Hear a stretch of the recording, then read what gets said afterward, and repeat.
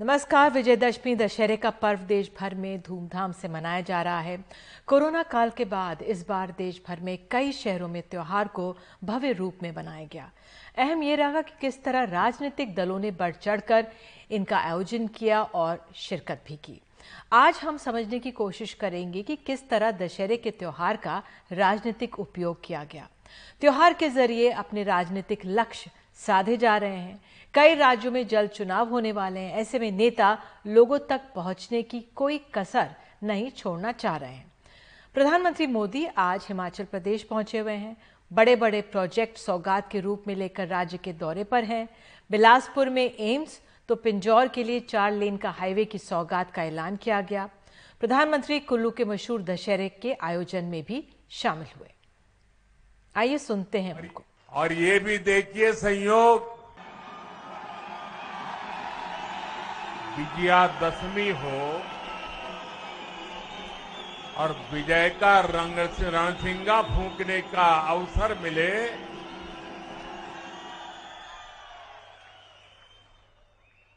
ये भविष्य के हर विजय के आगाज लेकर के आया है।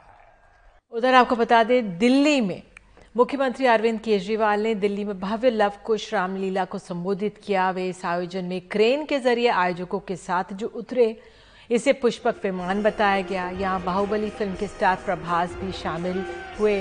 अरविंद केजरीवाल ने यहाँ भारत को सर्वश्रेष्ठ देश बनाने का वादा दोहराया। अपनी पूरी दिल्ली की प्रगति हो, अपने देश का पूरे विश्व में नाम हो, हमारा देश दुनिया का सर्वश्रेष्ठ राष्ट्र बने, दुनिया का सबसे शक्तिशाली राष्ट्र बने, ऐसा मेरा सपना है। जल्द ही दिल्ली एमसीडी के चुनाव भी होने वाले हैं। अरविंद केजरीवाल गुजरात लगातार जा रहे हैं, वहां भी चुनाव करीब हैं। तो आज महाराष्ट्र में शिवसेना की रैली त्योहार पर हावी है। शिवसेना के इतिहास में पहली बार 2 दशहरा रैलियां हुई। उद्धव ठाकरे की रैली ऐतिहासिक शिवाजी पार्क में, मुख्यमंत्री एकनाथ शिंदे की रैली बीकेसी मैदान में। दोनों गुटों ने एक दूसरे पर जमकर वार किए। एक ने गुलाम की तोहमत लगाई तो दूसरे ने गद्दार कौन का सवाल पूछा। दोनों ही बाला साहब की विरासत को आगे बढ़ाने की बात करते दिखे। ये बता दें कि जल्द ही बीएमसी के भी चुनाव होने वाले हैं। तो उद्धव ठाकरे ने यहाँ पर कुछ ही देर पहले कहा था कि अभूतपूर्व भीड़ है, ये बिकाऊ नहीं है, मैं नतमस्तक हूँ। बिना नाम लिए कहा कि तुम गद्दार हो। भीड़ देखकर सवाल है गद्दारों का क्या होगा। तो आज इस समय ये बस रैलियां समाप्ति हो रही हैं महाराष्ट्र में, मुंबई में। हम अपने सहयोगी अभिषेक शर्मा के पास चलते हैं। अभिषेक, तो आज इस तरह से रैली हुई, सुबह से आप देख रहे हैं इतनी बड़ी भीड़ जुटी है शिवाजी पार्क में। उद्धव ठाकरे ने बहुत तीखा प्रहार किया है। हालांकि बाद में शिंदे ने भी एक तरह से जवाब दिया। गद्दार कहा गया बिना नाम लिए। एकनाथ शिंदे को उन्होंने गद्दार किया, धोखा, बिकाऊ, और कहा कि अब इस बार रावण जल रहा लेकिन अलग रावण जलेगा। हासिल क्या होता हुआ आप इससे देख रहे हैं? क्या आंकलन आज दोनों नेताओं की जो रैली हुई, आप किस तरह से देख रहे हैं उसे? देखिए, जो कहने की बात है वो ये कि बार बार आज उद्धव ठाकरे ने 2 चीजें सेट की हैं। एक तो ये कि मैं ये बताना चाहता हूँ, वो ये कह रहे थे कि मैं शिवसेना को बीजेपी का गुलाम नहीं होने देना चाहता हूँ। ये पॉलिटिकल टोन सेट की है। दूसरा, उन्होंने ये सेट करने की कोशिश की कि जो 50 खोखे एकदम ओके वाला जो नारा है वो आज यहाँ पर भी जम के लगा है। और आज जो रावण भी जला है वो 50 खोखे का जलाया गया है। एक इल्जाम लगा रहे हैं उद्धव ठाकरे के लोग कि 50 करोड़ रुपए एमएलएज को मिले और जिसकी वजह से वो लोग बीजेपी के पाले में गए या उन्होंने सरकार बनाने का फैसला लिया उद्धव को छोड़कर। वो एक दूसरी पॉलिटिकल टोन सेट की है। तीसरा, उन्होंने पॉलिटिकल टोन ये सेट की है कि बीएमसी का चुनाव आ रहा है, गद्दार, और वो कह रहे हैं, खुलकर कह रहे हैं, नाम लेकर कह रहे हैं, नाम तो नहीं लिया उन्होंने लेकिन वो गद्दार क्या, वो कह रहे हैं कि हाँ मैं गद्दार मानता हूँ। तो उनके पहले भी जितने भाषण हुए उन भाषणों में भी ये बताने की कोशिश की गई कि कैसे बीजेपी के गुलाम हो चुके हैं एकनाथ शिंदे, क्योंकि वो 100 दिन की सरकार होने वाली है, उसमें से कई दिन जो है वो दिल्ली में नतमस्तक होने के लिए जाते हैं। दूसरा, उन्होंने एक बड़ा सवाल ये उठाया, गुजरात का सवाल, कि फॉक्सकॉन जो है, फॉक्सकॉन और वेदांता जो है वो अपना प्रोजेक्ट यहाँ से गुजरात क्यों लेके चले गए, क्योंकि एकनाथ शिंदे जो है वो नतमस्तक हैं। और भी बहुत सारी चीज़ें जिनसे ये वो बताने की कोशिश कर रहे हैं कि जितने भी चीज़ें हैं इनके पास रिसोर्सेज नहीं है, वो ये बताने की कोशिश कर रहे थे। लेकिन उस तरफ चूंकि पैसे की ताकत है इसलिए सब कुछ है, उसके बावजूद लोग इधर आए। तो ये एक टोन सेट करने की कोशिश की जा रही है और ये बताने की कोशिश की जा रही है कि बीएमसी के चुनाव सबसे बड़ी ताकत के साथ लड़ेंगे दोनों पक्ष। और ये बताने की भी कोशिश की जा रही है कि एक नाथ शिंदे के साथ भले ही एमएलए चले गए हैं लेकिन जो काडर है वो अब भी उद्धव के साथ है, ऐसा बताने की कोशिश की गई। अभिषेक, एक और सवाल मैं आपसे पूछना चाहूंगी कि आज उद्धव ठाकरे ने अपने जो भाषण में बिल्कुल आप कह रहे हैं खोखा सुर धोखा सुर की बात उन्होंने कही, लेकिन उन्होंने बीजेपी पर भी आरोप लगाए, एक नाथ शिंदे पर लगाए, बीजेपी पर लगाए। और दत्तात्रेय होसबोले ने जिस तरह से हाल ही में उन्होंने महंगाई की बात कही है, तो उद्धव ठाकरे ने कहा कि मैं तारीफ करता हूँ, साहस है कि उन्होंने महंगाई की बात कही और महंगाई पे अन्य लोग चुप हैं। उन्होंने बीजेपी पर भी जमकर वार किया है, प्रहार किया है और सब रोजगार गुजरात जा रहा है, जो जिसका जिक्र आपने भी अपने आप में किया। तो ये किस ओर संकेत दे रहा है? देखिए, जो पॉलिटिकल टोन वो उनको लगता है कि आने वाले वक्त में भी उनको काम आने वाली है, क्योंकि उनको लगता है कि बीजेपी उस राजनीतिक जगह को पूरी तरीके से ले चुकी है जिसमें किसी भी किस्म के कट्टरवाद की जगह हो, और उसकी कॉपी बनने से बेहतर है कि वो अपनी टोन अलग से सेट करें। और वो एक नए किस्म के हिंदुत्व की परिभाषा के लिए बार बार अपनी बात कह रहे थे कि देखिए, जो मुस्लिम हैं वो भी अगर भारत की बात करते हैं तो वो हमारे भाई हैं और वो भारतीय हैं और हमारा उनके साथ बैर नहीं हो सकता है। और वो इसी सब के लिए उन्होंने बिल्किस बानो का उदाहरण दिया, उन्होंने उत्तराखंड में अंकिता भंडारी का उदाहरण दिया कि किस तरीके से ये जो बीजेपी है वो महिला शक्ति की बात करती है, मातृशक्ति की बात करती है, लेकिन उनके खिलाफ ही उनके जुल्म कितने ज़्यादा हैं और उनके खिलाफ वो बोलती नहीं है जब उन पर जुल्म उठाए जाते हैं। तो ये एक टोन सेट है, वो कर चुके हैं। अब उनका रास्ता तो बीजेपी के साथ नहीं है, एकदम से साफ है, लेकिन वो ये भी है कि वो जो लोग जा चुके हैं उनकी भाषा के साथ भी नहीं है, क्योंकि वो अगर चाहें कि अपनी जो पिछले 2.5 साल की जो सरकार में उन्होंने जिस तरीके से अपना रूप बदला है और अपने आप को एक सॉफ्ट हिंदुत्व की तरफ लेके गए हैं, उसको अब वो बदलना नहीं चाहते हैं। अब वो सत्ता से बाहर हो गए हैं, इसका मतलब ये वो फिर से पुराने एजेंडे पर आ जाएं जो एक वक्त में काफ़ी तीखा था, मुंबई ने भी देखा है। तो उस एजेंडे की तरफ अब उद्धव ठाकरे वापस नहीं जा रहे हैं, ये तो बिल्कुल साफ है, आज के भाषण से भी साफ है। उनके सामने चुनौतियां हैं, उन चुनौतियों पे भी बारे में भी उन्होंने आज अपने लोगों को बोल दिया है, साफ कर दिया है कि मेरी सेहत की चुनौतियां हैं और चुनौतियां उनकी भी हैं कि उनके पास बहुत कुछ नहीं होगा अपने शिव सैनिकों को देने के लिए। और उन्होंने आज यही शपथ ली है एक भाषण में कि वो कोशिश करेंगे कि जो गद्दार हैं उनको सबक सिखाया जाए, उनको उनकी जगह दिखाई जाए, बीएमसी में वापस आया जाए, और ये भी कि मुख्यमंत्री अगला कभी भी शिवसेना का दोबारा उनकी ताकत से आए। बिल्कुल, बहुत बहुत धन्यवाद अभिषेक इस पूरी जानकारी के लिए, बहुत बहुत शुक्रिया आपका। बहरहाल, कांग्रेस की भारत जोड़ो यात्रा कर्नाटक पहुंची हुई है। कांग्रेस के अंतरिम अध्यक्ष सोनिया गांधी भी वहां पहुंच गई हैं और इस यात्रा में शामिल होने के लिए आज विजयदशमी के अवसर पर उन्होंने मंदिर जाकर पूजा अर्चना की है। कांग्रेस के नेता रणदीप सुरजेवाला ने ट्वीट कर वहां लिखा है इसमें कि अंतर साफ है, दशहरे के पावन मौके की आड़ में हिमाचल में वोट बटोरने की रैली कर रहे हैं। सोनिया जी ने सादगी से प्रार्थना की है। बहरहाल, उधर दशहरे के ही दिन आरएसएस अपना स्थापना दिवस मनाती है। 1925 में विजयदशमी के ही दिन के भी एक देवार ने आरएसएस की स्थापना की थी। तब से हर साल विजयदशमी पर आरएसएस की सालाना रैली होती है और संघ संचालक का भाषण होता है। जब से बीजेपी सत्ता में आई है, आरएसएस प्रमुख के भाषण को काफी ध्यान से सुना और समझा जाता है। आरएसएस के प्रमुख तमाम मुद्दों पर इस दिन अपनी राय रखते हैं। आज भी उनके भाषण का इंतजार रहा और आज एक खास बात यह भी रही कि आरएसएस ने अपनी परंपरा में एक बदलाव करते हुए अपने इतिहास में पहली बार किसी महिला को विजयदशमी के कार्यक्रम में मुख्य अतिथि के तौर पर बुलाया। ये महिला रही 2 बार की एवरेस्ट विजेता संतोष यादव। इस मौके पर आरएसएस प्रमुख मोहन भागवत ने पारंपरिक शस्त्र पूजन किया और उसके बाद जो भाषण दिया उसमें प्रमुख बात रही जनसंख्या नियंत्रण का मुद्दा। उन्होंने कहा कि भारत को जनसंख्या नियंत्रण के लिए एक नीति लाने की जरूरत है जो सभी पर समान रूप से लागू हो। उन्होंने धार्मिक आधार पर असंतुलन और जबरन धर्म परिवर्तन जैसे मुद्दे भी उठाए। भागवत ने ईस्ट तिमोर, कोसोवो और दक्षिण सूडान जैसे उदाहरणों का जिक्र करते हुए कहा कि ये सभी नए इलाके हैं और देश धार्मिक असंतुलन की वजह से बने।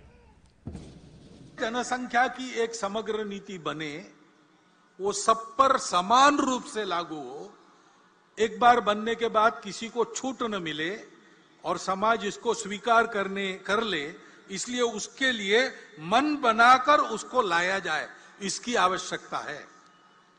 क्योंकि फिर से समाज में अगर उसको नहीं माना तो नीति क्या करेगी। तो दशहरा एक ओर जहां बुराई पर अच्छाई की जीत, असत्य पर सत्य की जीत का उत्सव मनाने का मौका है, वहीं इस मौके को राजनीतिक दल और तमाम राजनीतिक संगठन अपने संदेश देने के लिए भी इस्तेमाल करते हैं। और इसी पर बात करने के लिए हमारे साथ खास मेहमान हैं श्रवण गर्ग, वरिष्ठ पत्रकार हमारे साथ हैं, सुरेंद्र राजपूत, प्रवक्ता कांग्रेस हमारे साथ हैं, और आलोक वत्स, बीजेपी समर्थक हमारे साथ जुड़ गए हैं। और सबसे पहले अगर मैं श्रवण जी, अगर आप ही के पास आऊं और पहले शुरुआत हम प्रधानमंत्री, क्योंकि हम ये भी देख रहे हैं दशहरे के दिन राजनीतिक दल, तमाम राजनीतिक दल सक्रिय रहे, सबने अपने अपना एजेंडा साधा, लेकिन एक तरह से लक्ष्य जो है वो वोटों पर ही होता है। तमाम चुनाव देखने को अब शीघ्र ही होने वाले हैं।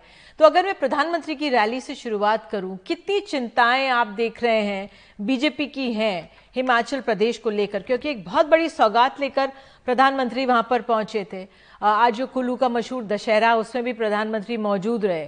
किस तरह से आप आंक रहे हैं उनके इस दौरे को? देखिए निधि जी, कुल्लू के पूरे दशहरे का जो एक सांस्कृतिक महत्व रहा है सैकड़ों सालों से, प्रधानमंत्री ने अपने पूरे चुनावी अभियान से उसको एकदम, जिसको कहना चाहिए कि उसका धार्मिकरण कर दिया, राजनीतिकरण कर दिया और चुनावी रैली का शंखनाद कर दिया। उन्होंने विजयादशमी के पर्व को भारतीय जनता पार्टी के विजय की गाथा के और विजय की यात्रा के प्रतीक के रूप में स्थापित कर दिया।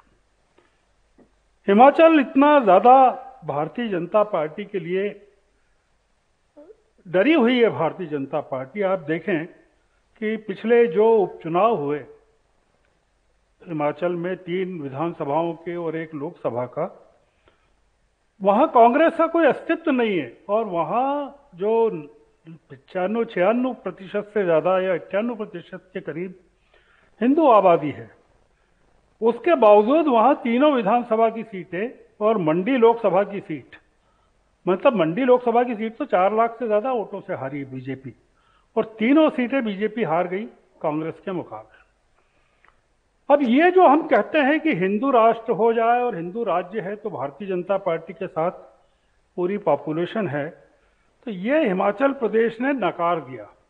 तो भारतीय जनता पार्टी का जो डर है हिमाचल में, और जो कुल्लू में प्रधानमंत्री की यात्रा में वो दिखता भी है, जिस तरह की उन्होंने चर्चाएं की, जिस तरह की योजनाएं देने की बात की। ठीक है श्रवण जी, आपकी इसी बात को मैं आगे बढ़ाती हूँ कि बीजेपी क्या हिमाचल प्रदेश में डरी हुई है। आलोक वत्स, वाकई में जब बीजेपी के अध्यक्ष जो हैं जेपी नड्डा वहां से आते हैं, महत्वपूर्ण मंत्रीगण वहां से आते हैं, अपने आप में फिर भी जो उपचुनाव होते हैं, विधानसभा की जो 3 वो बीजेपी हारी है, चिंता की बात है, और तभी पूरा दमखम लगाया जा रहा है वहां पर प्रधानमंत्री द्वारा भी। देखिए निधि जी, पहले तो आज दशहरा की मुबारकबाद सभी लोगों को। दूसरी बात, हम लोग किसी भी चुनाव को, चाहे वो पंचायत स्तर का हो, कभी हल्के में नहीं लेते हैं। और मैं वरिष्ठ पत्रकार के इस बात से सहमत नहीं हूं कि उपचुनाव को इंडिकेटर होता है मुख्य चुनाव का। उपचुनाव में बहुत से फैक्टर होते हैं जिसके कारण उपचुनाव प्रभावित हो जाता है, और हम लोगों ने कमर कस लिया है पिछले 6 महीने, साल भर से ऊपर से, और वहां पर लगातार हमारी रैलियां होंगी, हम लोगों के पास जाएंगे। और सारी, देखिए यही चीज इसके पहले उत्तराखंड में भी लोग कह रहे थे कि बीजेपी सत्ता में नहीं आएगी, और सारे आकांक्षाओं के उलट हम सत्ता में वापस आ गए। तो यहां भी कुछ आप ऐसा ही मान के चलिए, ऐसा ही होने वाला है। हम हर हाल में बीजेपी वहां पर सरकार बनाएगी, और जितनी भी अन्य दलें हैं वो थोड़ा बहुत कुछ शेयर लेके संतोष कर लेंगी, लेकिन चुनाव हम ही जीतेंगे और फुल मेजोरिटी से जीत कर आएंगे। वो तो आपकी उम्मीदें हैं कि आप फुल मेजोरिटी जीतेंगे अपने आप में। अगर मैं राजपूत जी आपके पास आऊं, सुरेंद्र राजपूत, कांग्रेस यहां पर अपना दमखम लगाती हुई क्यों नजर नहीं आ रही है? देखिए, पहले तो विजयदशमी की बहुत बहुत शुभकामनाएं निधि जी, आपके पूरे चैनल को, आपको। हम तो एक बात कहते हैं ना कि कैसे कैसे सपने पाले बैठे हैं और सब पानी में कांटा डाले बैठे। श्रवण जी ने बिल्कुल सही कहा कि धार्मिक आयोजन को आप राजनीतिक आयोजन में बदल दे रहे हैं और आप पूरी शिद्दत से उसको कह रहे हैं कि हाँ, हमने धार्मिक आयोजन को, हिंदुस्तान का जनमानस नहीं मानता है। हिंदुस्तान का जनमानस ये नहीं मानता है कि एक धर्म विशेष के आप पैरोकार हैं या आप झंडादार। सच बात यह है कि राजनीतिक विषय अलग है, सामाजिक विषय अलग है और धार्मिक विषय अलग है। सामाजिक विषय से तो राजनीति चलनी चाहिए, लेकिन धार्मिक विषय से आप राजनीति चलाना चाहते हैं, इसको लेकर के कहीं ना कहीं गंभीर प्रश्न खड़े होंगे। आज की डेट में अगर दशहरे के समय में महंगाई रूपी रावण को मार देते प्रधानमंत्री जी, तो हम बहुत उनको धन्यवाद ज्ञापित करते। आज अगर बेरोजगारी, ठीक है राजपूत जी, आप ये कह रहे हैं, लेकिन देखिए आज उद्धव ठाकरे ने भी ये सवाल उठाया और बीजेपी पर भी वार किया और सवाल ये उठाया, उन्होंने तारीफ की संघ के दत्तात्रेय होसबले की कि उन्होंने जो महंगाई का मुद्दा है वो उठाया। हालांकि कांग्रेस ने तंज किया कि भाई भारत जोड़ो यात्रा पे राहुल गांधी वो उठा रहे हैं और अब संघ क्यों उठा रहा है। लेकिन ये अपने आप में एक सवाल है कि संघ वो सवाल उठा रहा है जो बीजेपी जिनके जवाब नहीं दे रही है। सुषमा स्वराज ने कभी, आज उद्धव ठाकरे ने कहा कि भाई सुषमा स्वराज ने कहा था जब करेंसी की वो गिरती है तो उसका मतलब देश की क्या वो भी गिरेगी। तो अपने आप में क्या बीजेपी उन महत्वपूर्ण सवालों को अनसुना कर रही है और इन धार्मिक आयोजनों के बीच में इनको बढ़ावा देकर और उनके पीछे बैठकर बस अपनी राजनीति कर रही है? आलोक जी, ये सवाल आपका। देखिए, ये आप कैसे कह सकती हैं? आज उद्धव ठाकरे भी मना रहे हैं, बिल्कुल, वो भी राजनीति कर रहे हैं उस मंच से, शिंदे जी भी कर रहे हैं, सोनिया गांधी जी भी गई हैं मंदिरों में, राहुल गांधी को कोई मंदिर मिलता है भारत जोड़ो यात्रा में तो वहां माथा टेकने चले जाते हैं। तो ये बात सिर्फ आप हमें सिंगल आउट करके क्यों कह रही हैं? आज ये हिंदू का देश है, हिंदुत्व का देश है, आज हिंदू का सबसे बड़ा पर्व है। अगर उस प्रधानमंत्री जी लगातार, आपने देखा होगा कि हर ऐसे ओकेजन पर दिल्ली से दूर कहीं जाते हैं, कभी सेना के साथ बिताते हैं, कभी किसी और शहर में बिताते हैं। तो आज अगर वो कुल्लू में गए हैं इस अवसर पर है और वहां चुनाव होने वाला है, तो इसको आप चुनाव से क्यों सीधा जोड़ रही हैं? अभी चुनाव में तो बहुत आप कह रहे हैं मैं नहीं जोड़ रही। हालांकि मैं आम आदमी, ये बता दूं, हमने आम आदमी पार्टी को भी दरखास्त की थी कि वो भी आके जुड़े इस कार्यक्रम में। सुन लीजिए आलोक जी सुनिए, आम आदमी पार्टी तो जुड़ी नहीं, उन्होंने कहा कि हम इस विषय पर नहीं बोलने वाले हैं। आप आए, इसके लिए मैं आपका साधुवाद करती हूँ, धन्यवाद करती हूँ। लेकिन राजपूत जी, सुरेंद्र जी, सवाल तो यही है ना कि तमाम राजनीतिक दल, आपकी राजस्थान में भी सरकार है, छत्तीसगढ़ में भी सरकार है, सवाल उठते तो यही हैं।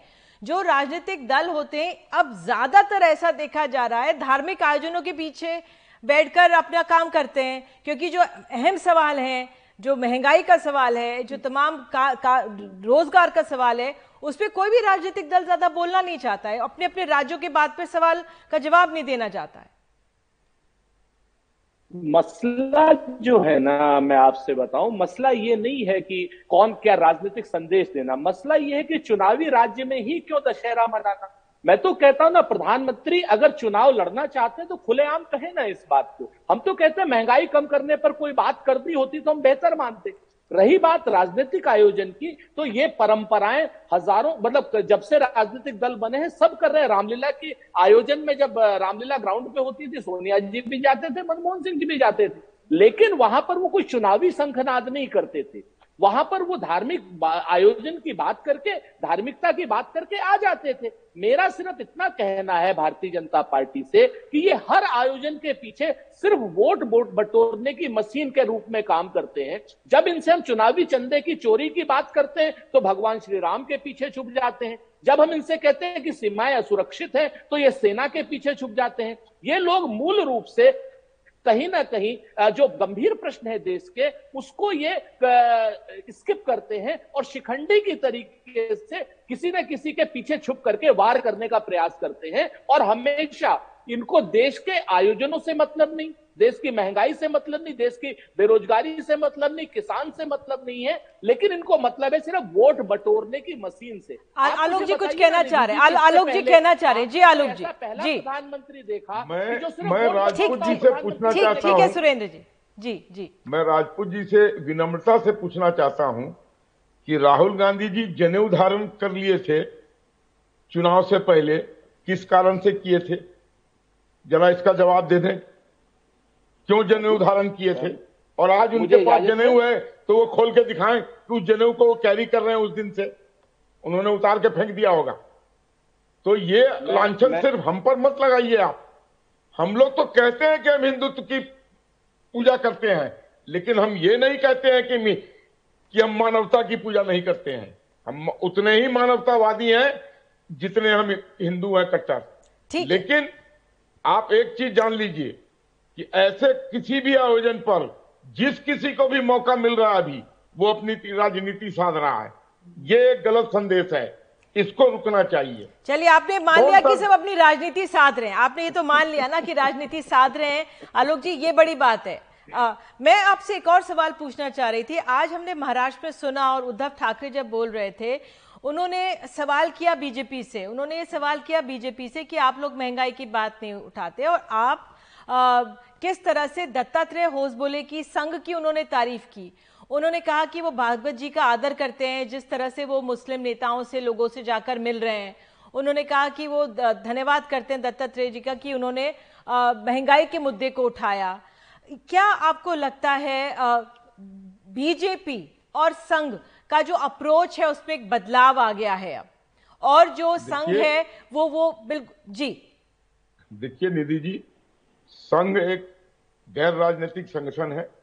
वो हिंदुस्तान के बारे में उनका विचार आदरणीय रहता है, और अगर होसबोले जी ने जो कहा है, हमने भी पढ़ा है उसको, उनका ये विचार बहुत सोच विचार कराया होगा, और निश्चित तौर पर हम लोग उस चीज को सीरियसली लिए हैं। और जो भी हमसे बन सकता है इस वैश्विक महामारी के स्थिति में, इस कोरोना काल से उबरने के बाद की स्थिति में, हम उस पर अवश्य कार्रवाई करेंगे। उनकी किसी बातों को हम अनदेखी नहीं करते हैं और अनदेखी नहीं करेंगे कि वो सारी बातें नीतिगत होती हैं, देश हित में होती हैं, और बहुत सोच विचार कर दिया जाता है। तो हम उनकी बातों को अपनी जहन में ले चुके हैं, हमारे लोग उस पर कार्यरत हैं। और इन कठिन परिस्थितियों में जब वैश्विक जब पूरे वर्ल्ड में इकोनॉमी बैठा हुआ है, इंग्लैंड डबल डिजिट में है, अमेरिका डबल डिजिट में है इन्फ्लेशन के, उस समय हम बीजेपी में इसको 6.75 पर बांध के रखा है। और हम और भी प्रयास कर रहे हैं कि इसमें बेरोजगारी और ये सब चीजों पर और लेकिन बीजेपी के नेतागण इस पे बोलते नहीं है ना। आलोक जी, ठीक है, आपने अपनी बात रखी। सुरेंद्र जी, आप कुछ कह रहे हैं, फिर मैं श्रवण जी के पास आ रही हूँ। जी, मैं छोटी सी बात इंटरवेंशन करना चाह रहा था। निधि जी कहते हैं ना कि समंदर ये तेरी खामोशी कुछ और कहती है, मगर साहिल पे टूटी कश्तियां कुछ और कहती हैं। और मेरी आंखों ने देखे शहर के कई मंजर, मगर अखबार की सुर्खियां कुछ और कहती है। ये सारा काम ये भारत जोड़ो यात्रा के बाद ही संघ वाले क्यों कर रहे हैं? क्यों सामाजिक समरसता की बात कर रहे हैं संघ वाले भारत जोड़ो यात्रा के बाद? क्यों महंगाई की, क्यों बेरोजगारी की? क्योंकि इन्हें मजबूर कर दिया गया है राहुल गांधी जी को समर्थन देकर के। जो इन्होंने मजबूर हुए हैं, ये आज की डेट में ये जनता की भाषा बोलने के लिए विवश है। हम भी तो यही बात कह रहे हैं, भाई आर्थिक असमानता दूर कीजिए, सांप्रदायिक असमानता दूर कीजिए, सांप्रदायिक वैमनस्य दूर कीजिए, बेरोजगारी दूर कीजिए, जनसंख्या पर प्रभावी नियंत्रण लगाइए। हम भी तो वो बात कह रहे हैं जो आज संघ कहने को मजबूर है। मेरा ये कहना है, मैं तो वत्स साहब से मैं शुक्रगुजार हूं इनका, भाजपा में चंद ऐसे नेता है जो कम से कम स्वीकार तो कर रहे हैं कि बेरोजगारी है, कम से कम स्वीकार तो कर रहे हैं। अब फिर देखिए, अब इन्होंने एक चीज कह दी, इन्होंने कहा था वैश्विक कारणों से महंगाई है, फिर ये विश्व के पीछे छुप गए। अरे भाई, 2008 जब हम मनरेगा दिए थे, पूरे दुनिया में लेमैन ब्रदर्स की वजह से आर्थिक संकट आ गया था, डिप्रेशन आ गया। आप उसके पीछे छुप रहे हैं। आप मूल रूप से वैश्विक स्थितियों को शिखंडी बना करके भारतीय जनता पार्टी उसके पीछे छुप रही है। बताइए ना, डॉलर क्यों 82 रुपए आ रहा है, रूबल क्यों चढ़ रहा है डॉलर के अगेंस्ट में? भाई रूस तो आज की डेट में प्रभावित है ना युद्ध से, रूबल का तो बिल्कुल नीचे आ जाना चाहिए। रूबल क्यों चढ़ रहा है पूरी दुनिया में, डॉलर के अगेंस्ट में भागता जा रहा है ऊपर की तरफ? आप इस चीज को देखिए, आपकी गलत आर्थिक नीतियां हैं। आपने मूल रूप से सारा धन एक जगह केंद्रित कर दिया है। आपने कैपिटल क्या नाम क्रॉनिक कैपिटलिज्म को बढ़ावा दे दिया है वत्स साहब। आप यकीन मानिए मेरी बात का, इसके परिणाम भयावह होंगे भारत जैसे बहुलतावादी देश में जिसकी आबादी बहुत ज्यादा है। ठीक है, आपको रोजगार परक विकास लाना पड़ेगा। यही राहुल गांधी जी का कहना है और यही भारत जोड़ो यात्रा। ठीक है सुरेंद्र जी, आपने इकोनॉमी बन गए बगैर कुछ किए हुए। आज हम वर्ल्ड की 5th इकोनॉमी में हैं, जर्मनी से बहुत थोड़े मार्जिन से पीछे हैं। तो ये सब आर्थिक प्रगति के बगैर हो गया है क्या? क्या बात कर रहे हैं? जानकारी गलत है। आपने 70 सालों में क्या कर दिया? कौन सी आपने असमानता दूर कर दी? कौन सी गरीबी हटाओ के नारे पे इंदिरा गांधी आई थी? ठीक है राजपूत जी, क्या गरीबी दूर कर दी उन्होंने? ठीक है आलोक जी, आप दोनों ने अपनी बात रखी, लेकिन श्रवण जी अपने आप में जो मैंने सवाल उठाया था कि जो संघ में जिस तरह से अब आज आप देखिए विजयदशमी के दिन पहली बार हमने संघ में देखा कि एक महिला थी, 2 बार की पर्वतारोही संतोष यादव, वो वहां पर मौजूद है। हमेशा से कहा गया कि संघ ने महिलाओं को नहीं लाया, लेकिन आज वो मुख्य अतिथि के तौर पर वहां पर मौजूद थी। ये क्या बदलाव की ओर संकेत दे रहा है? आप किस तरह से देख रहे हैं इसे? तो मैं ये कहना चाहता हूं कि राजपूत जी को कोई इस बात में कष्ट नहीं होना चाहिए कि जो मुद्दे कांग्रेस उठा रही है उसको संघ उठा रहा है। ये कोई उनकी बपोती नहीं है कांग्रेस की कि महंगाई की बात को वही उठाएंगे या गरीबी की बात को कांग्रेस को ही उठाने का अधिकार है। कांग्रेस का नजरिया ये होना चाहिए कि वो स्वागत करे कि संघ उनके साथ है। पहली बात तो ये। दूसरी बात यह है कि कांग्रेस को आगे बढ़कर मोहन भागवत ने आज जो कहा उसका भी स्वागत करना चाहिए। यही मोहन भागवत आंकड़े गिनाते थे पिछले विजयादशमी के अवसरों पर कि मुसलमानों की आबादी कितनी बढ़ गई है, कितने प्रतिशत बढ़ गई है, हिंदुओं की कितने प्रतिशत कम हो गई है। वो आज जनसंख्या नीति को लागू करना चाहते हैं और वो ये नहीं कह रहे हैं कि मुसलमानों को कम बच्चे पैदा करना चाहिए और हिंदुओं को ज्यादा बच्चे पैदा करना चाहिए। वो ये कह रहे हैं कि जो जनसंख्या की नीति है वो सभी के लिए बराबरी से लागू होना चाहिए और अगर वो नहीं हुई तो उसके कारण कितना बड़ा असंतुलन पैदा हो जाएगा।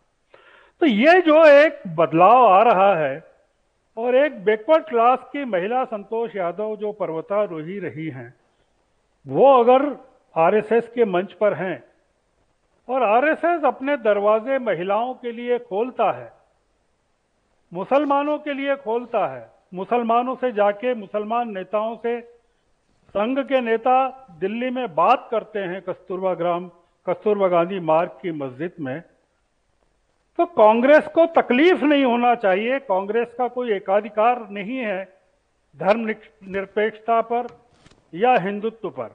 तो इसलिए ये जो परिवर्तन है मैं इसका स्वागत करता हूं और ये जो बात है मैं इसका कांग्रेस की ओर से जो अप्रोच है मैं उसका विरोध करता हूं। दूसरी चीज जो आलोक जी ने कही वो डराने वाली है। आलोक जी ने 2 बातें कही कि हम हर हाल में बनाएंगे सरकार हिमाचल में। अब ये हर हाल क्या होता है आलोक जी जरा बताएं कि वो हर हाल किस चीज को मानते हैं कार्यकर्ताओं के दम पर और दूसरा वो कहते हैं कि ये हिंदुओं का देश है। तो मैं उनसे ये भी जानना चाहता हूं कि क्या वो मानते हैं कि अगर हिंदुओं का देश है तो जो गुजरात के गरबों में सार्वजनिक रूप से लोगों पर की पीठ पर बांधकर कोड़े चलाए जा रहे हैं, मारा जा रहा है, तो ये क्या हिंदुत्व का देश बन जाने के बाद पूरे के पूरे हिंदुओं के देश में कोई तालिबानी संस्कृति आने वाली है जिसमें अपराधियों को कानून के बजाय सार्वजनिक रूप से उनकी लिंचिंग की जाएगी, उनको मार लगाई जाएगी। तो ये जो विरोधाभास है भारतीय जनता पार्टी की बात कर रहे हैं पत्रकार साहब, उसमें लोगों को पकड़ के और पुलिस के हवाले किया गया था। पीटने पिटाने की बात नहीं आई है। कपड़े वपड़े फट गए थे झोंका झांकी में, और वहां पर लव जिहाद के आलोक जी आपको दृश्य दिखा देते हैं। जो लोग घुस आलोक गए थे, जी आज वो दृश्य सोशल मीडिया पे वायरल हुए। आधार कार्ड नहीं था। आप वीडियो दिखाइए, उनका वीडियो दिखाइए। मैंने कल वीडियो देखा है और उस पर डिस्कशन भी किया है। उनके आधार कार्ड नहीं थे और उनके पास जो परिधान में जाना था उस गरबा में, वो परिधान नहीं पहने हुए थे। और आपको मालूम है हिंदुस्तान में फंडिंग हो रही है बहुत तेजी से लव जिहाद को फैलाने की, और लव जिहाद के सैकड़ों केस हम लोगों के सामने आए हैं। आलोक जी वो अपनी बात आपकी हो सकती है, लेकिन परिधान की बात आप कह रहे हैं, परिधान तो कोई कैसे भी पहुंच सकता है, मैं ये कह रही हूँ। नहीं, बिना जांच किए तो पिटाई हुई है ना निधि जी, ये मैं नहीं कह रहा हूँ, कोट एंड कोट वहां के आयोजकों का कहना था कि हम लोगों ने एक परिधान रखा था वहां पे पहन के अंदर आने के लिए। ये this is I am not saying, ये वहां के आयोजक का कहना था। लेकिन जो चिंता की बात है ना, जो आपने बात कही, जो फॉरेन डिग्निटरीज भी गए उनको भी परिधान दिया गया, तब वो परिधान पहन के गरबा के ग्राउंड में गए थे। हम उन तस्वीरों की भी बात कर रहे हैं जहां पे आज वो तस्वीरें आई, किस तरह से पकड़कर एक खंबे पे पिटाई की जा रही है, जो अपने आप में बहुत ही चिंताजनक है। और कुछ ही देर पहले हमने ये तस्वीरें हुआ है तो मैं उसकी निंदा करता हूं, और बीजेपी भी उसकी निंदा करती है। बहुत बहुत धन्यवाद। ये बहुत अहम बात, अगर आप निंदा करते हैं, अपने हाथ में लेने का किसी को हक नहीं है। अगर कोई कानून अपने हाथ में लेता है तो उसके साथ पूरी कठोरता से सजा होनी चाहिए। बिल्कुल, हम उसका फेवर नहीं करते। बिल्कुल, धन्यवाद इसके लिए। सुरेंद्र राजपूत, आपसे आखिर में जो आप कुछ कहना चाह रहे हैं। जी, मैं श्रवण जी से पूरी तरीके से सहमत हूं सर। हमारा किसी चीज पर एकाधिकार नहीं, हम तो देश को संविधान से चलाना चाहते हैं।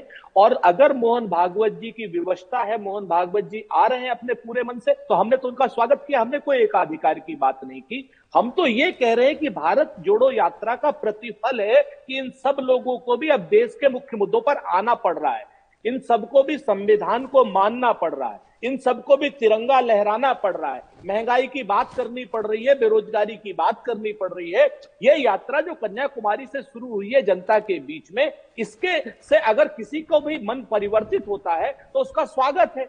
अगर कोई मस्जिद में जा रहा है तो उसका स्वागत है, कोई मंदिर में जा रहा है, कोई गुरुद्वारे में जा रहा है, ये किसी की बपौती नहीं है। इस देश का धर्म जो है वो संविधान है। और जो कट्टरपन की जो बात करते हैं, हम दोनों तरफ के कट्टरपन का विरोध करते हैं। बिल्कुल, दोनों तरफ से कट्टरपंथ नहीं होना चाहिए। आप तीनों जुड़े आज इस मौके पर, अवसर पर, बहुत बहुत धन्यवाद।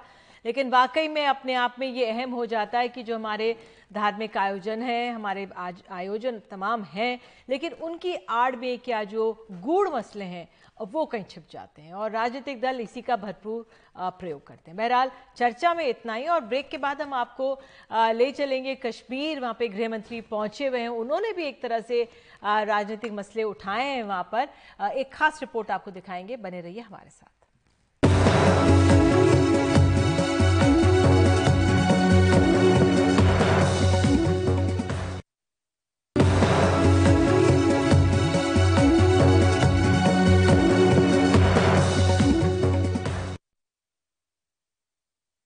जम्मू कश्मीर के राजौरी में पहाड़ी समुदाय के लिए अनुसूचित जनजाति के तहत आरक्षण के ऐलान के बाद गृह मंत्री अमित शाह अपनी यात्रा के दूसरे दिन बारामूला पहुंचे, जहां उन्होंने एक बड़ी जनसभा को संबोधित भी किया। अमित शाह ने कहा है कि अगले महीने मतदाता सूची के संशोधन के बाद चुनाव करवाए जाएंगे। उन्होंने गुपकार गठबंधन में शामिल कुछ दलों पर आतंकियों के समर्थन का भी आरोप लगाया।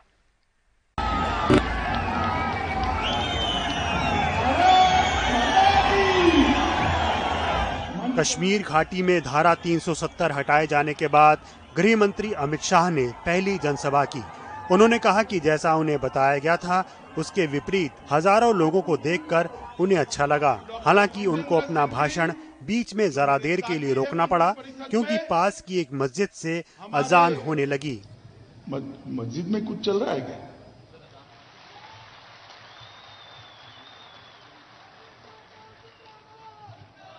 मुझे अभी चिट्ठी मिली मस्जिद में समय हुआ है प्रार्थना का, अब समाप्त हो गया, मैं चालू करूं क्या फिर से? गृह मंत्री ने कहा कि जब अगले महीने मतदाता सूची के संशोधन का काम पूरा हो जाएगा तो उसके बाद चुनाव कराए जाएंगे। मतदाता सूची बनाने का काम समाप्त हो जाएगा, पूरी पारदर्शिता के साथ कश्मीर के अंदर चुनाव करा दिए जाएंगे। आपके खुद के चुने हुए नुमाइंदे यहाँ पर शासन करेंगे। क्या दिया गुपकार गठबंधन पर निशाना साधते हुए उन्होंने अपनी पुरानी साथी महबूबा मुफ्ती और फारूक अब्दुल्ला पर आतंक का समर्थन करने का आरोप भी लगाया। दो मॉडल है, एक तो मोदी जी का मॉडल है जो विकास, शांति, सद्भाव और रोजगारी देता है, और एक गुपकार मॉडल है। गुपकार मॉडल ने क्या किया? पुलवामा का अटैक करा। हालांकि अमित शाह वादे तो सूबे में जमहूरियत की कर रहे थे, लेकिन विपक्ष के नेताओं के आने जाने पर अब भी पाबंदी लगी हुई है। महबूबा मुफ्ती नजरबंद हैं, उन्हें पटन नहीं जाने दिया गया, जो उसी जिले में पड़ता है जहां गृह मंत्री भाषण दे रहे थे। बल्कि बारामूला सिर्फ उन्हीं लोगों को जाने की इजाजत मिली जो अमित शाह की जनसभा में शरीक हो रहे थे। गृह मंत्री ने अपनी इस यात्रा से एक दिन पहले ही पहाड़ी बोलने वालों के लिए आरक्षण का ऐलान किया था। गुज्जर समुदाय के लोगों का कहना है कि उन्हें चिंता है कि अब वो नौकरियों और शिक्षा से वंचित रहने पर मजबूर हो जाएंगे। ना बराबरी, ना इंसाफी और एक जुल्म का काला दौर खत्म हो गया, पहाड़ियों के लिए एक रोशन दौर का आगाज हो गया।